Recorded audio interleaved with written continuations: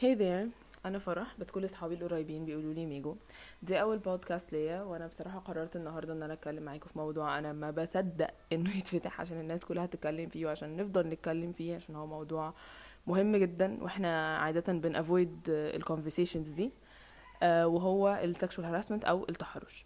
بيتهيألي ان احنا معظمنا سمع عن الكيس الاخرانيه اللي هي في بنات كتير بتتكلم على ولد تحرش واغتصب بعض منهم، وبيكلموا عن التجارب دي دلوقتي. فخلينا كده نتكلم مع بعض عن شوية طرق أو حاجات كده نحاول نعملها عشان نوقف أو نقلل ظاهرة التحرش. طيب خلينا كده الأول نحاول ان احنا نعرف السكشوال هاراسمنت أو التحرش. هو أي نوع من التصرف الجنسي الغير مرغوب فيه، ممكن يكون offensive, humiliating أو intimidating، يعني تكون حاجة مهينة، تكون حاجة بتخوف أو حاجة بتضايق اللي قدامي. عامة harassment دي الترجمة الحرفية بتاعتها إنها مضايقة. ممكن يكون حاجة explicit أو implicit، يعني تكون حاجة واضحة وصريحة أو تكون جاية من إيحاءات. فخلينا كده بس ان احنا نقول الكي ووردز في الموضوع، يعني ان هو حاجة تكون sexual بمعنى انها حاجة جنسية، وتكون حاجة unwanted غير مرغوب فيها. طيب ممكن بقى نلوك انتو دلوقتي ال different forms of sexual harassment او الاشكال اللي ممكن يبقى يعني نشوف فيها التحرش. اول حاجة طبعا في التحرش اللفظي، اللي هو ممكن واحدة تكون ماشية في الشارع، حد يعكسها، حد يقول لها كلمة سخيفة، او عامة انه يكون في هزار ما بين حد والتاني بطريقة سexual وغير مرغوب فيها. في بعد كده طبعا التحرش الجسدي، او ان حد بيلمس حد في الشارع ما يعرفوش، او بيلمس حد وهو مش عايز ده من غير ما ياخد permission او يستأذنه او ياخد consent منه انه ينفع اعمل الحاجة دي ولا ما ينفعش. وفي كمان ال request of sexual favors، او اللي هو بيكون ان احنا نطلب من حد خدمة جنسية، ان هو لو عملتي واحد اتنين تلاتة هتاخدي مثلا الترقية.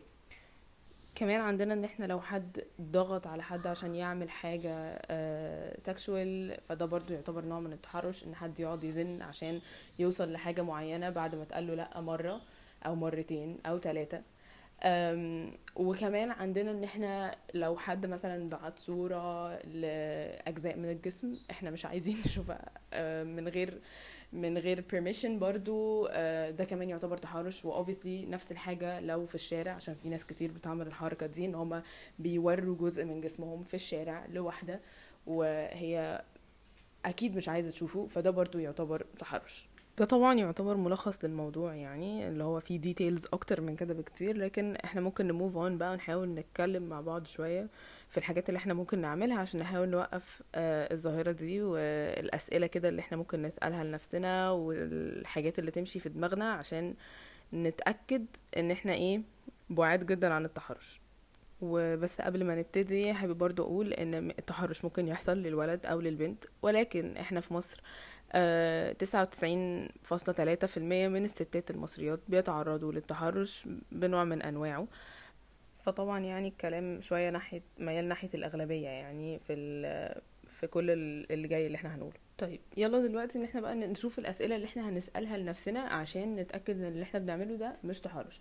أول حاجة خلينا نبتدي بفورم بسيطة جدا، وهي ان النظرات.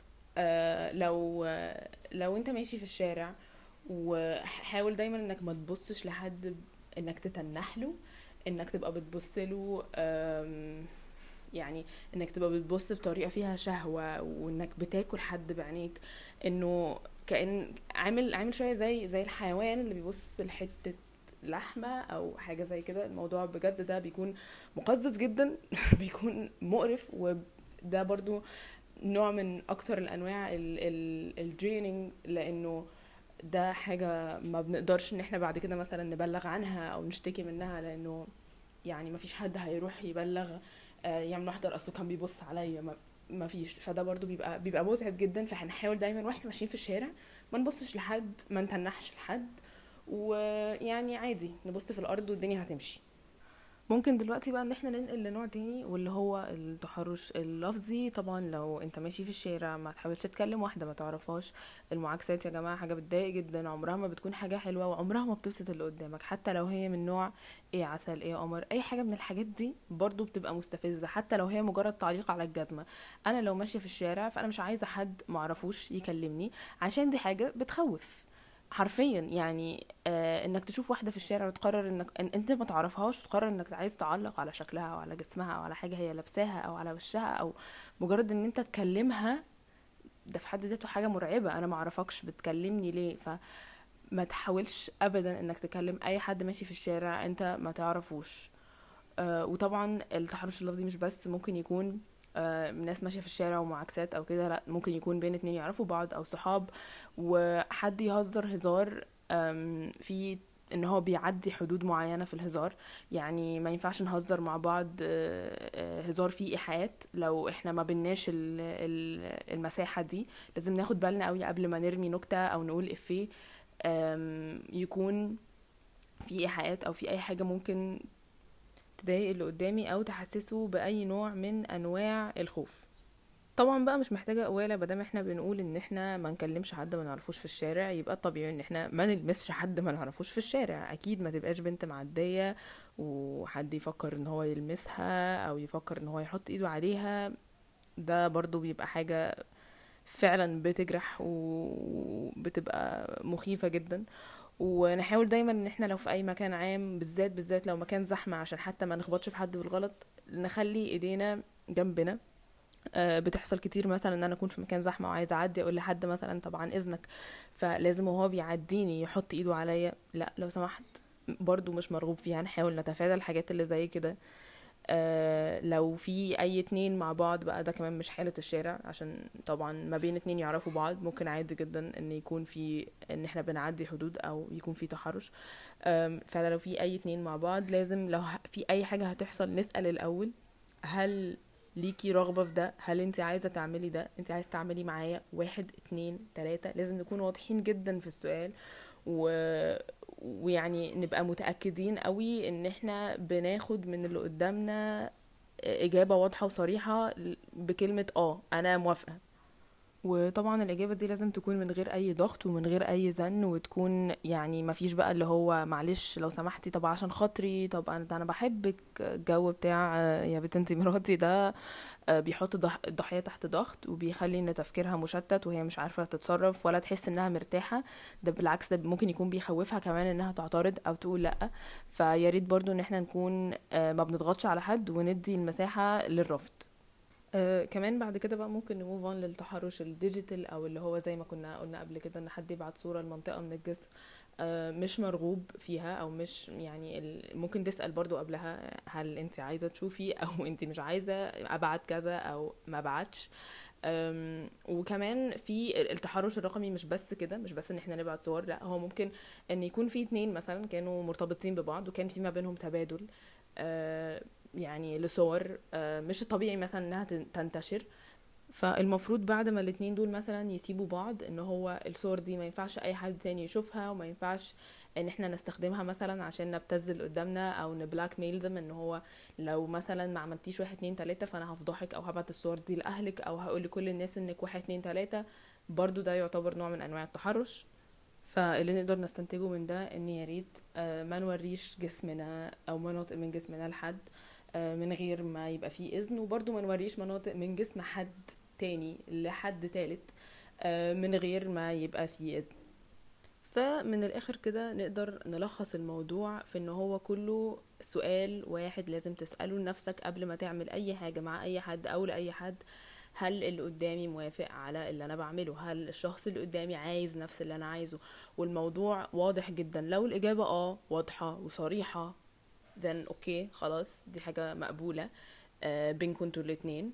لو الإجابة لأ، يبقى ده تحرش ويبقى ما ينفعش نعمله، ويبقى ده حاجة سيئة جدا لازم ان احنا نبتعد عنها بكل الطرق.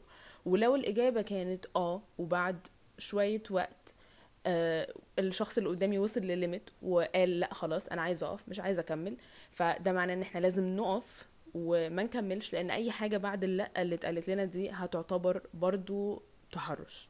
فاحنا لازم نكون واخدين بالنا قوي من الحاجات دي واحنا بنتعامل مع اي حد، عشان التحرش طبعا اضراره كتير جدا. انت كده بتسبب لحد ضرر واذى نفسي رهيب جدا. انت بتعمل مشكلة للشخص ده في حياته بعد كده، في كل حتة هو بيروحها، في كل حاجة هو بيعملها. ان الناس بتبقى خايفة تنزل الشارع، بتبقى خايفة تتعامل مع ناس عشان حاجات زي كده ما تتكررش. يا ريت ان احنا نبقى واخدين بالنا قوي من الحاجات دي. والموضوع بسيط جدا وسهل قوي ان انت تسأل اللي قدامك، بجد حرفيا مش هياخد ثانيتين يعني. وكمان احب ان انا يعني اقول نصيحتين زيادة. اول واحدة فيهم ان خلينا نبقى يعني بناخد بالنا من البودي لانجوج او اللغة الجسدية بتاعت اللي قدامنا والفيشل اكسبريشنز، تعبيرات وشه. ممكن لو حد يكون ساكت وما قالش بس ما قالش لا، يكون خايف. او لو حد مثلا بيشد بيبعد او شكله مش مرتاح، لو كده يبقى اكيد افضل ان احنا نوقف لحد ما نفهم موقف اللي قدامنا عامل ازاي. هل هو فعلا عايز يكمل، ولا هو خايف يقول لا، ولا هو مش عارف يتصرف، هل هو متوتر.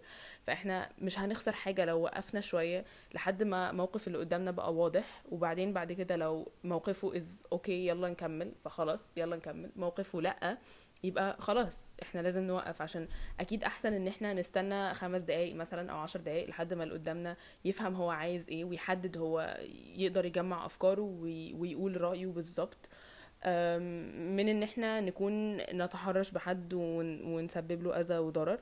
بالنسبة للحاجة التانية، احب اقول ان النية ما تفرقش. يعني عشان في ناس كتير بعد ما بيحصل حادث تحرش تطلع تقول انا مش قصدي، انا ما كانش قصدي اضايقها، انا ما كانش قصدي اذيها، اصلا انا فاكره ان البنات بتتقل، اصلا انا ما كانش ده اللي في نيتي. معلش، هو الضرر حصل. ما فيش حد بيسرق مثلا وبعد كده يطلع يقول اصل انا ما كانش قصدي اسرق. هو ما فيش حاجه اسمها كده، الضرر حصل. فان انت تطلع تقول ما كانش قصدي، او ان ده فعلا يكون حاجه انت ما كانش قصدك فيها او ما كانش في نيتك، ده في الحقيقه مش بيغير اي حاجه. يعني الفعل ستيل حصل واثاره ستيل موجوده يعني.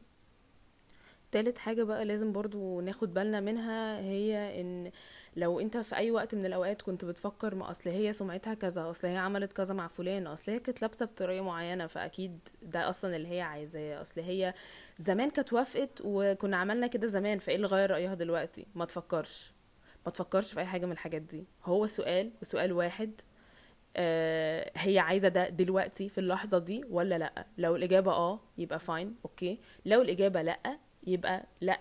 والموضوع بيتهيألي انه سهل وبسيط جدا، ودول كلمتين كلنا نعرفهم من واحنا صغيرين جدا ومعانيهم بالنسبة لنا واضحة يعني. فما تحاولش تفكر في اي حاجة اكتر من السؤال ده عشان تسهل على نفسك الموضوع وعشان الدنيا تبقى واضحة بالنسبة لك. ف بيتهيألي ان انا كده خلصت. لو سمعتوني لحد هنا فشكرا جدا. انا هكون مبسوطة جدا لو اي حد عنده اي كومنتس او اي تعليقات على اللي انا قلته. لو في حاجة انا نسيت اقولها او قلتها بطريقة مش صح يا ريت انكم تبعتولي. او لو كمان عندكم اي اقتراحات او suggestions لتوبكس انا ممكن اتكلم فيها بعد كده. انا ممكن استقبل كل الحاجات دي على الدي امز بتاعتي على تويتر، والهاندل او اليوزر نيم بتاعي @فرحميجو، السبيلنج بتاعه FARAHMIGO. وبس كده. thank you. This was Migo with a glimpse of Migo's mind.